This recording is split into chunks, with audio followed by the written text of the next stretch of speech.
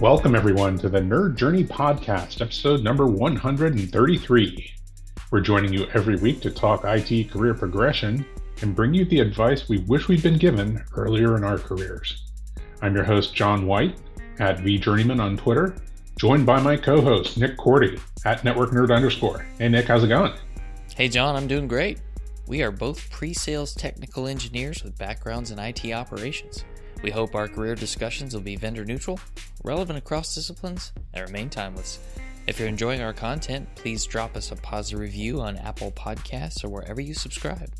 And if you want to get in touch with us, tweet or DM at Nerd Journey. Ultimately, we're just two nerds on a journey. A journey to virtual enlightenment. So let's take a trip.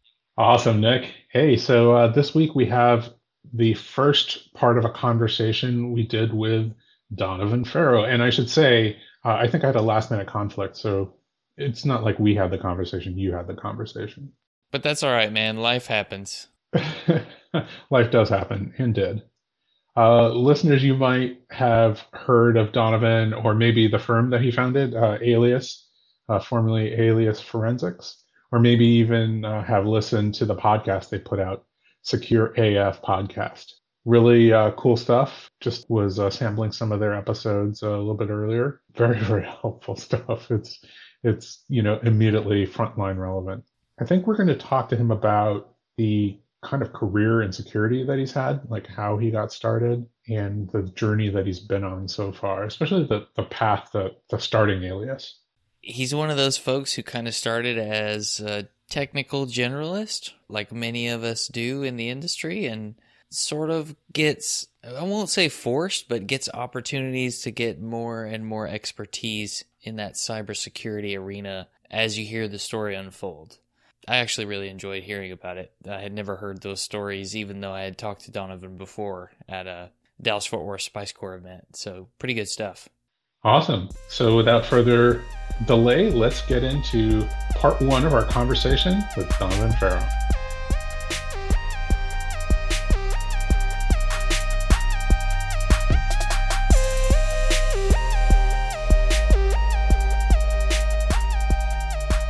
Donovan Farrow, thanks for joining us on the Nerd Journey.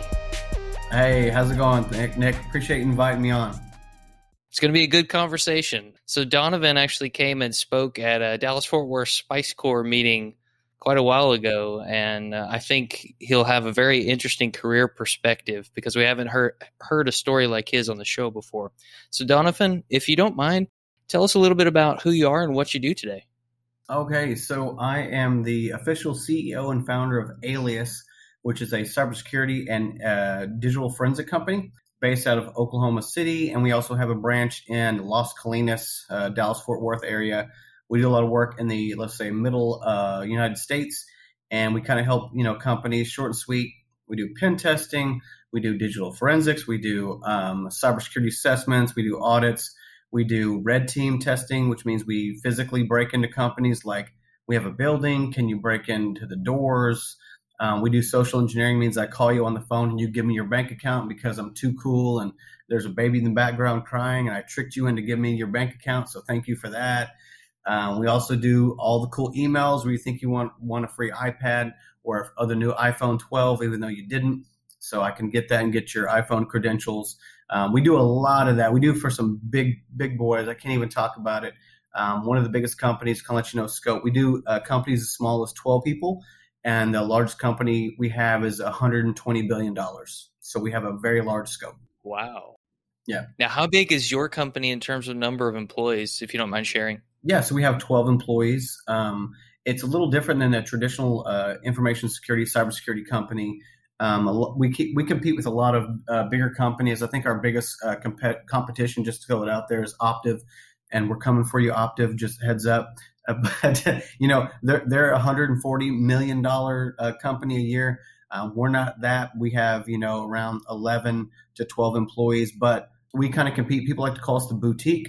It's like kind of also a big competitor of ours, which I'm happy to say is we beat E&Y and AT&T out of a lot of cybersecurity projects. Because a lot of people want that attention. They need that high touch for cybersecurity. and they don't want to go to a big company and just be kind of in the cog and not have a name for themselves and have that special protection that they really are asking for. Not so much the service, but that high attention detail. Got it. And you are actually the founder of this company. So what I want to do, if we can, let's go in reverse order. So let's back up to the early days. I think our listeners would appreciate a little bit about how you got into this industry. We've not had someone on the show who got into the security industry. From what I saw, it looked like you started working the help desk at an insurance firm. So I'm curious about how you got into IT and why you wanted to do that. Yeah, so I'll give you the real story. No one actually knows this, so I'm disclosing it here. Only like me and a few other people over some beers have had this conversation. So back in the day, like way when I was in high school, I was the worst troublemaker ever. Honestly, school for me, again, everyone does college and school. That's wonderful. It was terrible for me. I hated it. I thought it was a waste of time. I used to always get in trouble. But you know what? I could fix computers. So my teachers would come in and be like, you know what, Donovan? I don't need this today. I'm sick of you questioning me, because I would always question, why do we need to learn this? You know, I think it's a waste of time, and I would always debate the teachers forever. So they just started sending me to the computer lab. So I just started fixing computers there, and that's kind of where I spent like almost my entire high school career. I don't know how I passed college. Somehow or high school, I passed with a 3.0. Very happy for that. Have no idea. And then from there, I kind of worked at a small computer lab. I worked at one of the first, I would say, ISPs, like talking dial-up. It's like, you see the blue E?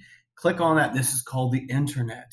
And you can go to www.yahoo.com and you can type in searches or AOL. And you know, kind of from there, I moved to the big city of Oklahoma City. You know, I was at a town of 7,000, so it was a big deal. I should say before that, I went to Votech and I won some scholarships.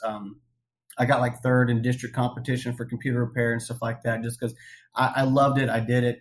And for me, I loved it because I used to work for my grandfather. I did construction. My first computer I built, I mowed lawns, like no joke. So I mowed lawns, and I had this big book that was like 8 inches tall. It was like how to build a computer. And I mowed lawns, and I'd buy parts, and I was like, okay, I'd power it on, and I'd say, oh, it's beeping. Okay, that means a memory. So I put in memory. I was like, okay, now it doesn't do the beeping. And that's actually how I built my first computer. I should kind of mention that. People love that story. Really came from mowing lawns to making computers. You didn't build the lawnmower, right? I didn't, but I would have. Like I was the kid who broke everything.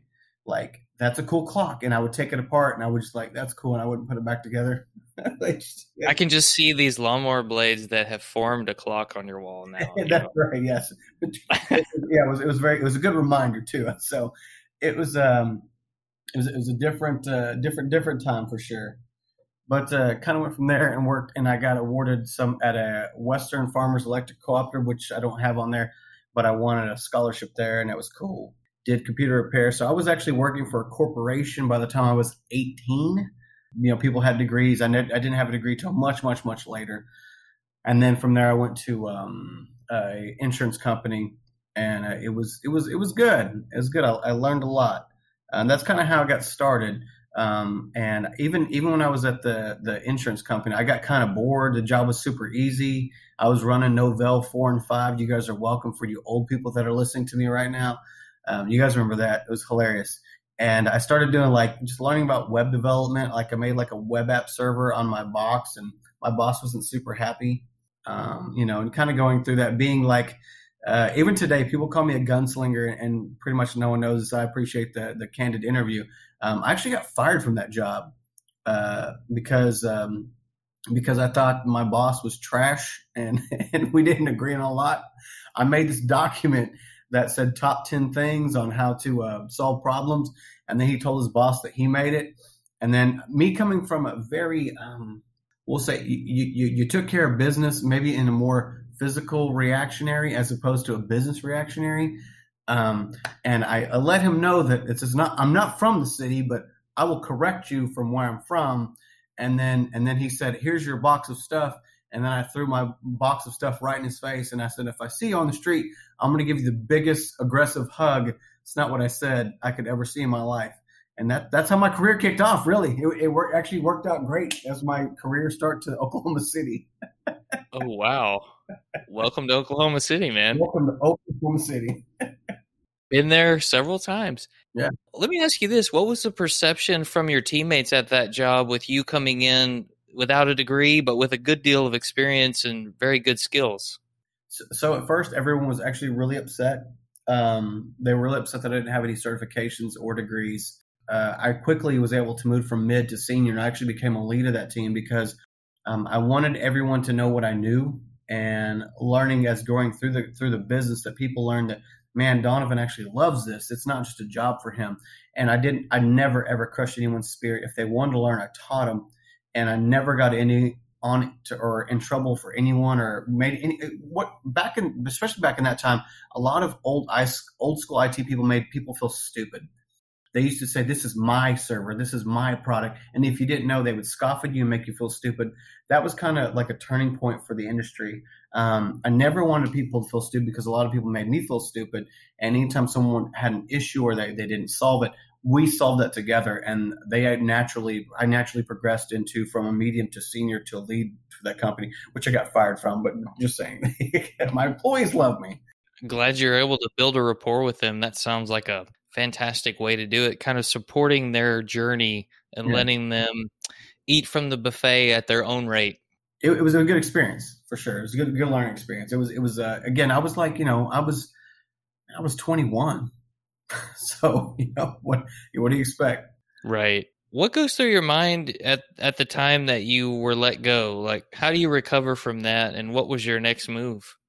So this is kind of a weird thing. I actually got interviewed by a lot of companies, and it's funny because I actually did end up working at Chesapeake Energy later, but they interviewed me and I told them that I didn't. I mean, they said, well, tell me about your past experience. I was like, you know what? That help desk was probably the worst experience of my life, and I considered changing careers.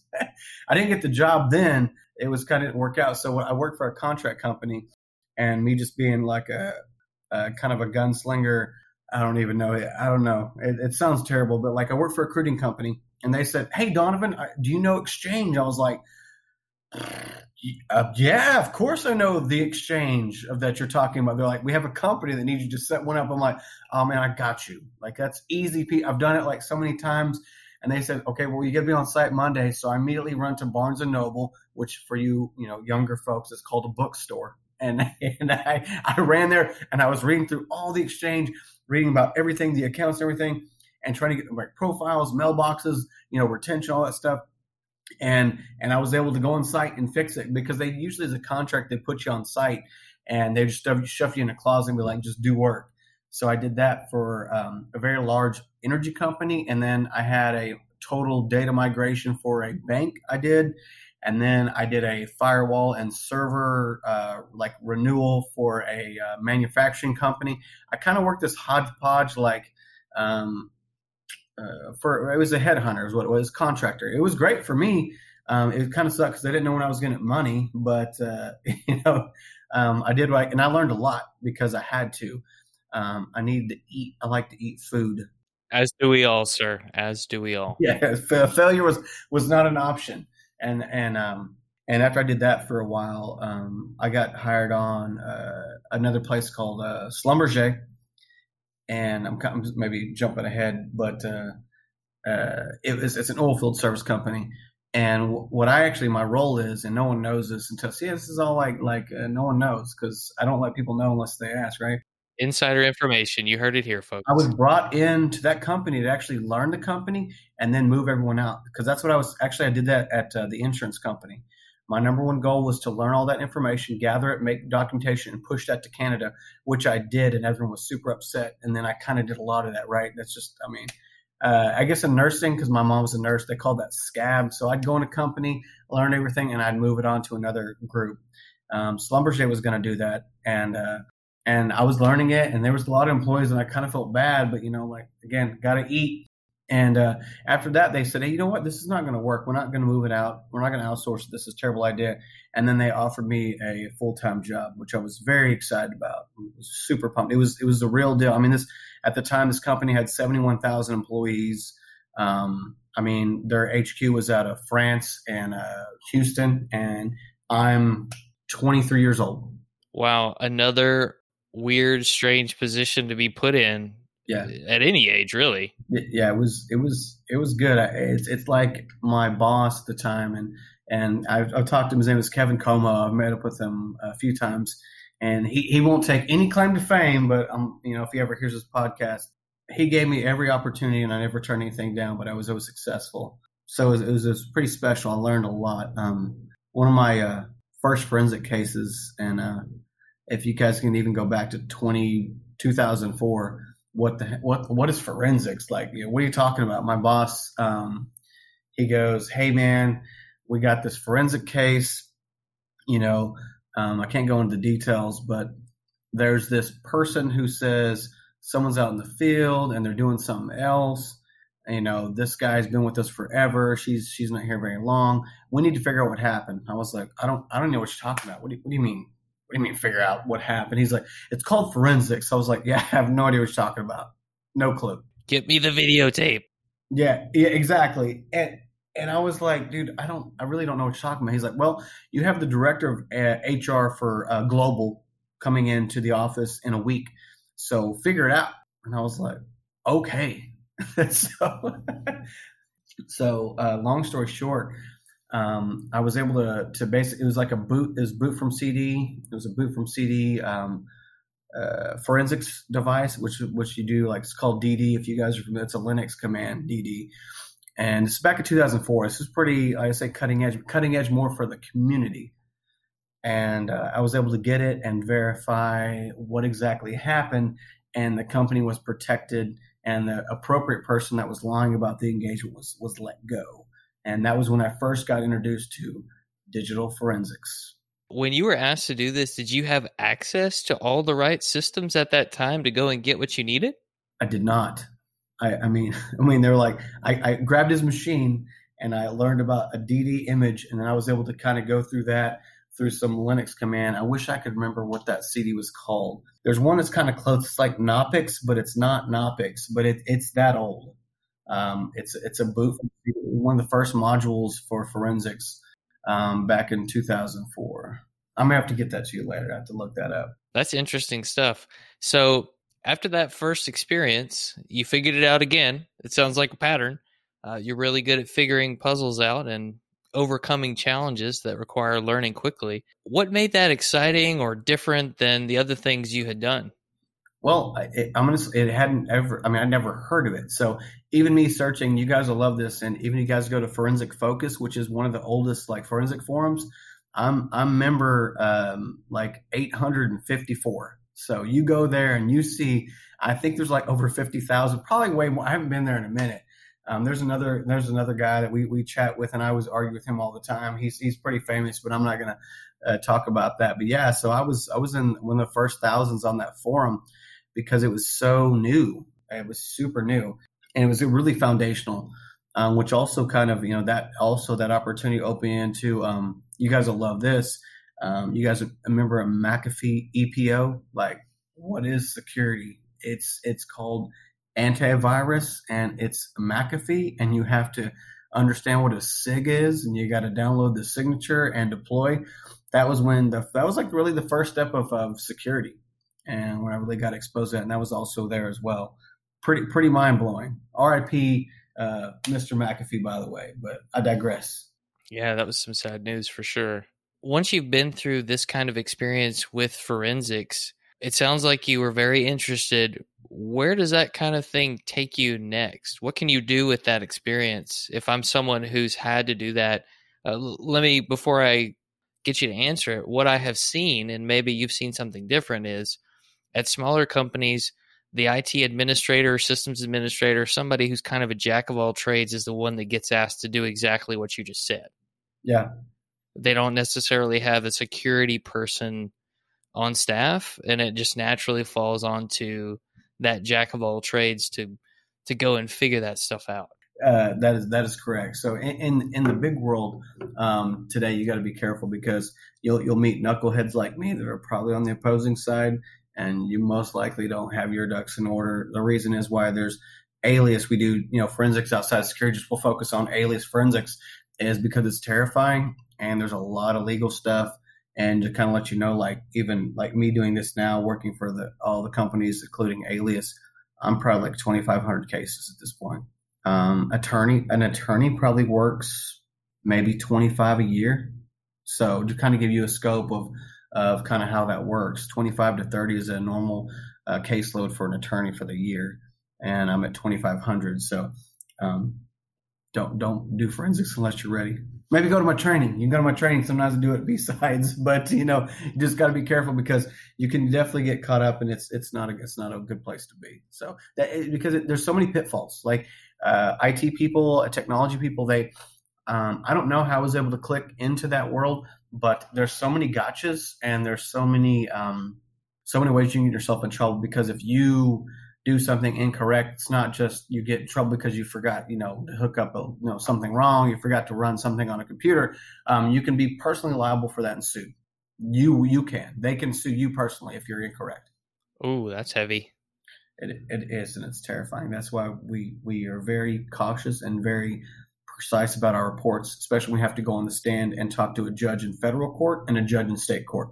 Very terrifying. The longest I've been on the stand was 12 hours, and I hate it. I think it's the worst thing ever, actually. I hate it. Oh, wow. All I can think of is the scene from Mr. Smith Goes to Washington where Jimmy Stewart's, reading to try and prevent the bill from going through, but this is a little bit different story for you on the stand. Yeah. Let me ask this. When you were doing the digital forensics at that first place that asked you to, did the HR director, did he brief you on the landmines to watch out for? Or did you already step in it by the time he had come on the scene? No, so what they wanted me to do, so I was able to, what I didn't realize at the time, the only thing we talked about chain of custody, which I was able to do because I read about it, which is basically like a biography about a hard drive. So I was able to write that down. I did it's called a forensic image, the DD. And after that, I did my investigation, which is pretty good. After that, I didn't really know what to do. So I was able to unintentionally, unknowledgeably protect myself from getting myself in trouble. I just knew that there was a chain of custody, who I got it from, and then do a DD. What a lot of people mess up in when you typically do an investigation, you have some do. You can do a like an actual pristine copy, which is the OG, which is the original copy, and then you make a working copy. That way, when you're working with it, you can mess with it, and if you mess them up, you can always go back to the original copy. So you have a little leeway to make some mistakes if you do. So I did that because I read some forum stuff and way back then, and law enforcement was thoroughly upset. There was a leak of their digital forensic tool. It was called Coffee. And I did not download it ever, and I would never do that. But it was available online on, I believe, like Morpheus back in the day. And you could download Coffee, and you could see how forensics was utilized. I mean, obviously, that's just what I was told from a Google video back in the day before YouTube existed. It sounds like people should just continue to brew their coffee using water as the normal methodology. Exactly. I mean, maybe you're somebody who thinks cold brew is cool, but hot coffee's the way to go. I'll get off the soapbox. But did they then give you more digital forensics type work after that? Where did it go from there? Yeah, so from there, I think my boss started throwing me all kinds of crazy stuff, just kind of building my career. This is kind of out of the scope, but we had BlackBerries, and he's like, "Hey man, we're gonna have BlackBerries," and got this Bez server. And I was like, "Man, I don't know about stupid cell phone. What are you talking about? I don't even have a real cell phone." I was past the flip phone, but I had this really bright Nokia that was just the most brightest thing ever. And by the way, it lasted for 4 years. It's still actually charged today at 30% after 10 years. But it's like I had a BlackBerry, and hey, one of my VPs of the whole company was like, "Hey man, can you put a timer in this?" I was like, "I have no idea, man. I don't know." And I found a timer, and he thought I was like pure gold. He's like, "You're the smartest person ever." I was like, "No, I'm really good at the internet. Is really what I am." And I really appreciate all your favor.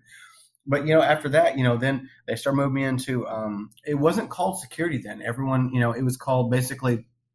It was more application support, and it was a kind of a I'm bumping into networking like almost like an apprentice, and I learned about how to turn off ports, which is great. And no one does that, by the way. If there's a office that's not used, no one turns those off. I turned them off, right? And I learned like, okay, people can't plug in. That's good, because I had this one knucklehead that worked with me, and he would always plug in his dang machine from home, and he'd always download some trash because our network was faster.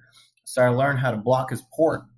And I also learned at that point about DHCP, and I'd go through and see if there was a new lease, and I'd be like, who leased a new IP? Oh, this guy again. I see you. I'd get that MAC address, and I'd put it in, the MAC address lookup, and I'd be like, this is not this is not a Dell, this is a Macintosh or a Toshiba, and I would ban that MAC address, which I didn't know at the time. I was actually doing security. I was doing more aggressive security, and I learned about McAfee EPOs and updating signatures and malicious emails. There was more spam back then than anything. I think click malicious malware wasn't really in. It was more you go to websites and get hit back then. I don't know why people didn't use email, which is kind of weird that we still use that today, like to break into companies. It's almost like they're going back to like 1995. It was like, oh man, this is like a cool exploit. Let's send emails. And I don't think they thought people would be the weakest link, even though the internet was open, you could tell that to anyone's environment back then. So very strange, very strange. And when we say port blocked, we're talking about physical wall jack that somebody plugs in an Ethernet cable, in case someone out there's wondering. Yeah, so I would go to the switch and just turn it off. Nice. Yeah, a lot of companies are locking those down for sure. Yeah, and I'm talking, like 2005. People are like, yeah, we should do that. It's like 2021. I'm like, yeah, you should do that. That makes sense. I've even seen the USB locks, I guess. It's a little device you put in the USB ports on a computer so that nobody can plug in a random USB stick. Yes. So, and we have a few devices we have on that, and I'm always paranoid as possible. I should say professionally paranoid. And if you have to have this little orange key that it goes in there and it has these little click, click, click, and then you can open it. If you don't have that, I've tried to break it myself with a screwdriver, and I didn't get in. I tried real hard because actually I was on site and it was kind of an emergency and I didn't have a key. So I ended up breaking the motherboard, but yikes. They work really well. So you got into the network side of things. You got into doing a little more what we call security today. And did that make you start looking for something in that space, or are we not quite there yet in the journey? Well, because I started getting to servers, understanding. I talked about DHCP. I talked about I learned about Active Directory and stuff like that, and OUs and GPOs and stuff like that. Man, I thought it was hilarious that I could again, it didn't start like security. It was all like a joke. Like it was more like, hey man, this is like for the lulz. Like when you do IRC back in the day and you do ping of death, it's not because like I knew what a DDoS was or a ping of death. It was just because it was funny, right? I forgot. I should take a way step back in the day. As you guys probably know, there's a tool called Sub7 that a lot of us used back in the day. It was one of the first hacker tools that you could infect some people's machines, but I never did that. It was just what I was told by my friends. And you could open their cup holder, air quotes, and it would open the CD-ROM. This is just what I was told. I have no idea. But yeah, you could turn on their microphones. You could do screen captures, and this was transmitted over it was a GIF that people would send to each other. It was like a frog that was in a blender, and you could click it, but it was actually some Stego backend rootkit stuff. And you could pass that in an email, and that's what I was told. I would never do that. But you could send that to people, and you could open their cup holders, which was a funny term for a CD-ROM. So kind of understanding that, like me just understanding that, like IT was kind of a joke.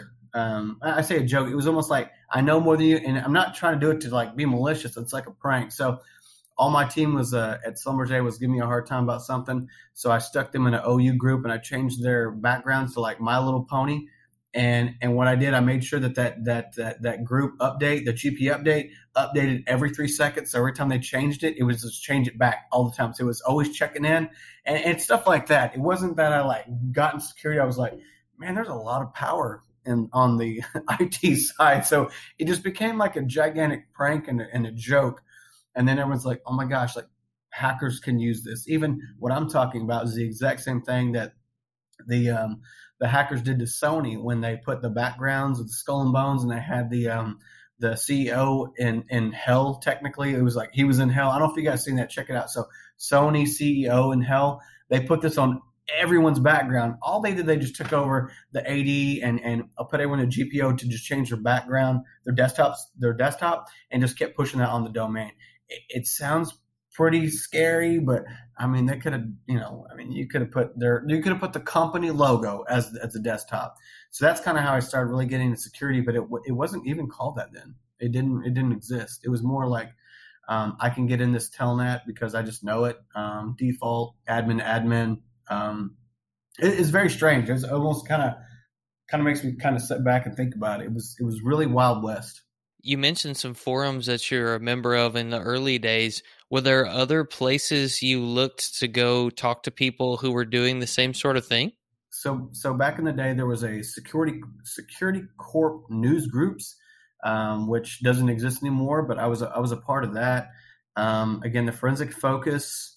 There was a I think it was a Hackers Elite, something like this. But I didn't really kind of know what a hacker was. I would go there to ask for help. It was a forum back in the day. It was like hackerselite.org that I would go there and ask for help.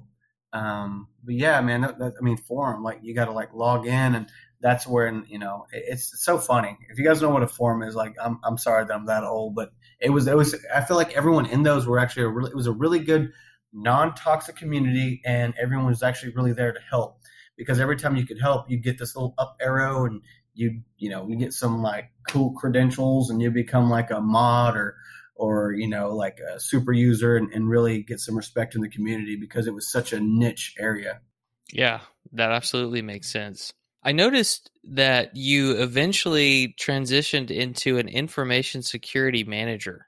So what's the transition from where you're talking about now into that? Yeah, so there was a stint when I went from there. I went to Chesapeake Energy, and I actually I did a big jump.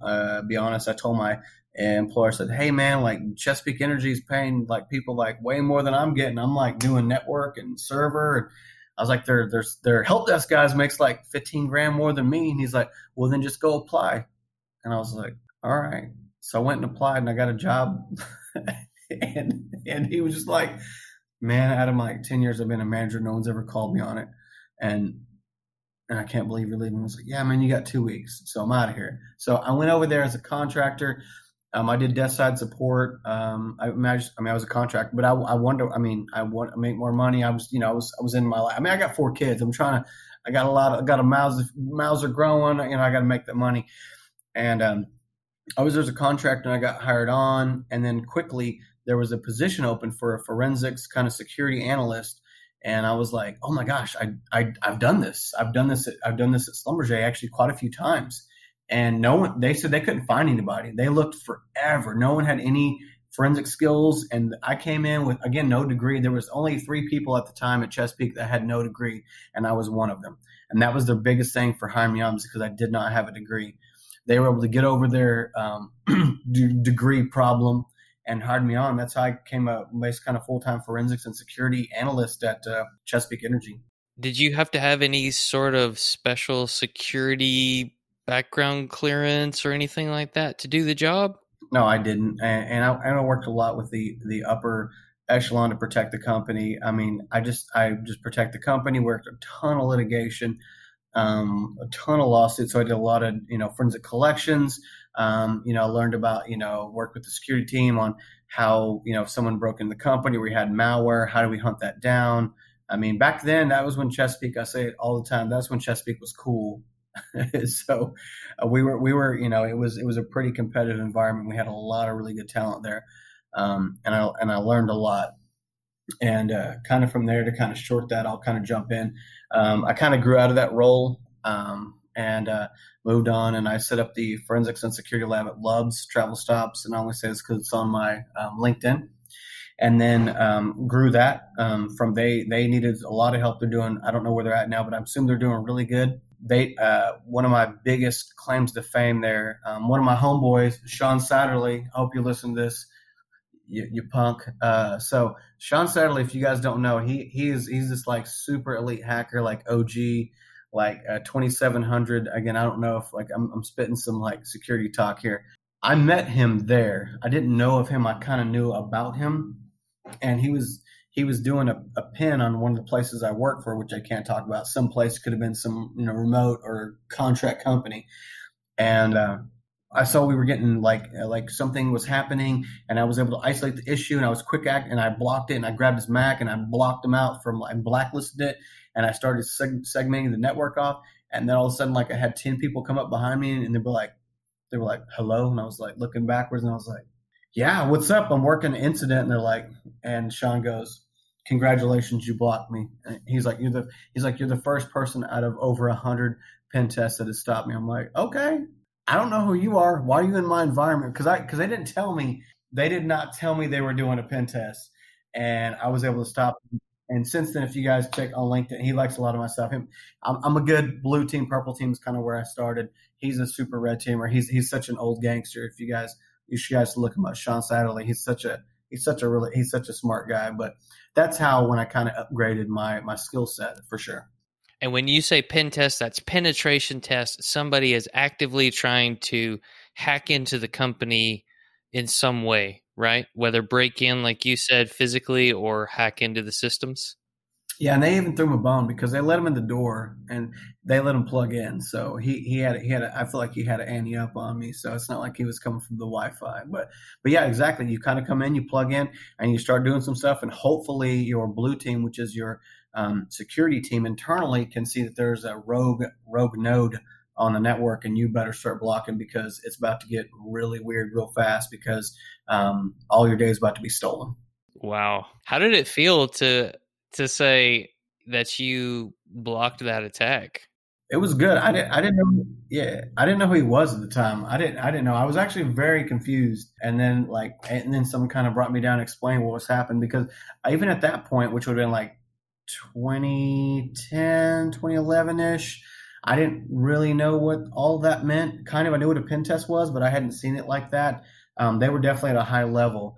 And even there's a few people that JT, he's a guy out of Denver, a good guy that he worked for a big company out of Denver, and also Christina. They're my people. That's when I started getting into all of that. It was pretty exciting. And even around that time, again, whatever company I was working for, a contract company or another employer that I had that may or may not be on LinkedIn, that was when I got introduced to ransomware for the first time. That was really interesting. This was one of the first big time ransomwares. Infrastructure was ransomware.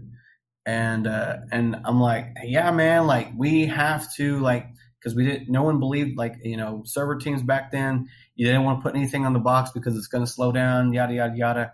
And I was like, dude, if we don't have AV on the the Exchange box, dude, we're ruined. They're like, if we do that, it's going to scan everything and it's going to slow everything down and mail latency, blah, blah, blah. I was like, hey, man, that's cool. I got a lot of emails. I told you like 4 times. I'm okay with this. And then we got ransomware. So everything's getting encrypted. And then everyone's like talking to me. I was like, oh, you're going to bring me in now? Because I was a security guy. I was like, what are you guys going to do? They're like, I guess we're going to pay. I was like, sweet. Who's going to put down that debit card to pay them? And everyone's like, I don't know, man.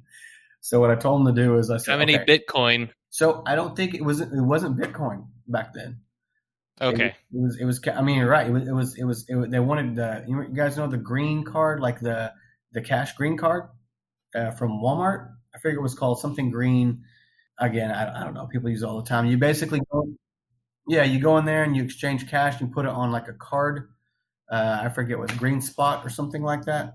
Anyway, it was pretty wild. I think what they wanted at the time, I think it was around $40,000, which would have been totally worth it considering the industry that was interrupting.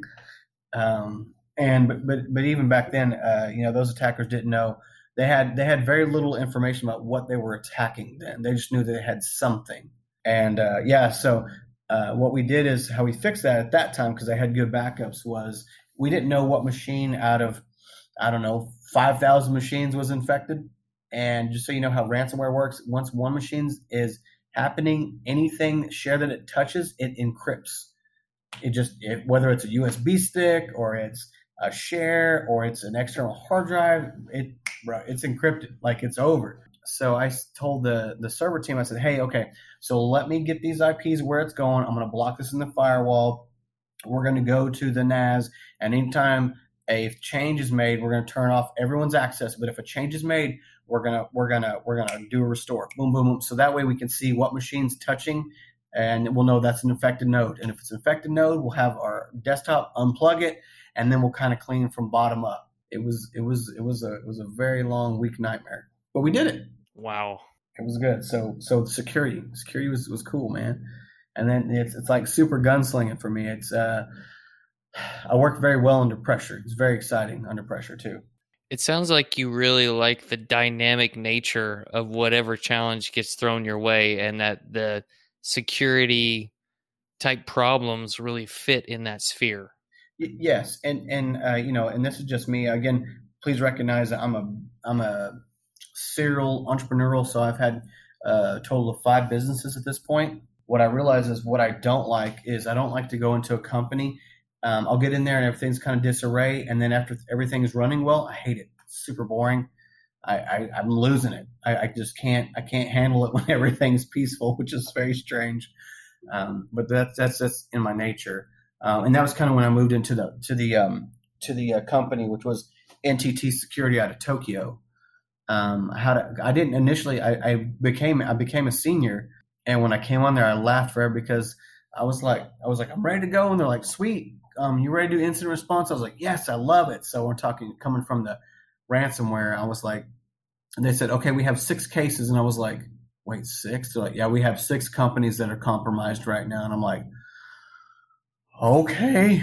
So I buckled up and took care of it, made my own lab and kept that going. And I should also say at the same time, I was also running Alias at the same time. I mean, no, I was running Alias later as it came through. So me taking that information, like during incident response, I also had an opportunity at that place to learn about kind of pen testing, like a little further on the red team, how that works, how to secure a company, and then kind of just dipping back in, jumping into at that point. I was traveling a lot. I had more kids, and I was like, man, I just got to be home. I got to build this, and I kind of jumped both feet in, and it was pretty terrifying, if you will. Jumped both feet in, and kind of got Alias going. So it was terrifying. It was absolutely terrifying because at the time I just knew how Alias was running with Andrew's kind of the one of the OGs, Andrew Nolan, and we didn't have enough money to pay me, and it was like, well, do I do some contracting still, or do I come on full time? And I said, you know what, this is it. I'm going to do it. And I jumped. And that year we grew like 150%. Not that we were making a lot, but we grew a lot that year. And it was pretty glorious. So this started out as some contracting on the side after you built a lot of skills in your day job. Yeah, exactly. Yeah, it was a hobby, really. I really enjoyed just a hobby. It was just fun, It was a side gig, and I really liked it because I felt like there was some justice there. I talked about it earlier. I feel like people were getting convicted for stuff they didn't do. And, with all respect to, all the entities, we have actually, I personally have been able to prove at least 4 people that the FBI and the OSBI in Oklahoma and the local PD said they did something and they did not, and I proved it in court. And those people were going to jail for the rest of their lives. And I feel good about saying that we saved their life and saved their family. Yeah, that's fantastic. Kudos to you for getting the truth out there. No, I would say that stuff can get pretty deep. I'll even give everyone a small example. Like, what are you talking about, Donovan? Poor people go to jail. I'm just letting you guys know. I've worked a lot of cases. Just let you know, I'm not cheap at all. I'm never the cheapest. I worked a case, and this was out of, you guys can look this up. I always forget everyone's name because I don't remember it, but it's out of Comanche County, Oklahoma. A gentleman got indicted by the FBI and the Lawton PD. And I only speak of this because it is open record, so I'm not disclosing anything that's not available to the public right now. Long story short, they said he downloaded something that he did not. If you can imagine whatever the most horrendous stuff you could imagine, he would have downloaded. He's alleged of that. That's what they said he downloaded. We did an investigation. We didn't find anything. We found a CD riddled of this stuff that you could imagine would be terrible. We call it CP. And I said, well, who downloaded this? And the FBI said, we did. I said, from where? They said, from this IP address. I was like, okay, well, let's talk about this IP address. Long story short, the FBI and Lawton PD had a difficulty understanding what a static and a dynamic IP address was. They thought that this resident had a static IP address, I guess, for his residence for 4 years. So you guys, if you don't know, ISPs do not give static IPs to residents unless they literally pay for it, which would be stupid because businesses do that, right? Once we dig in, I made the ISP, like they got the information from the ISP. They said it was this guy, and I demanded we get a real time. At this point, when you investigated, let's get this down. This guy lost his job. He worked at a tire facility for 22 years, something like that. He was a manager. He lost his 401k. He lost his friends. He got death threats. He lost all his 401k paying attorneys, and he started working at 7-Eleven. And after about 1.5 years, 2 years, we were able to go to court and show that he was not him. And we actually had the ISP say, oh, I'm sorry, my bad.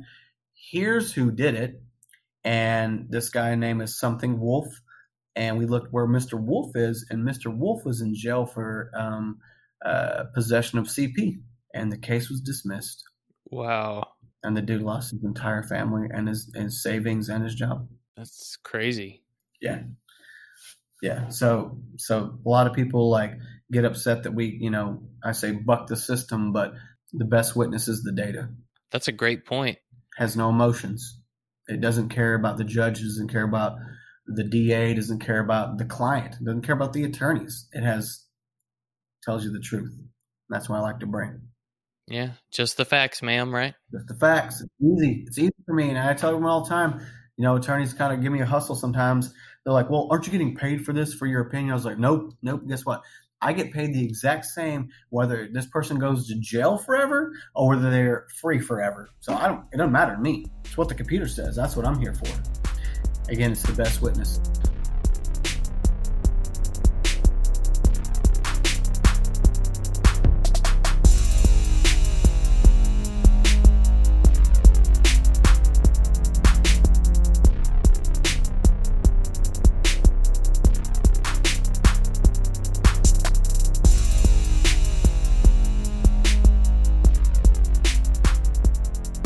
Tell you what, John, we've had some folks who have mentioned getting fired before and how that impacted them.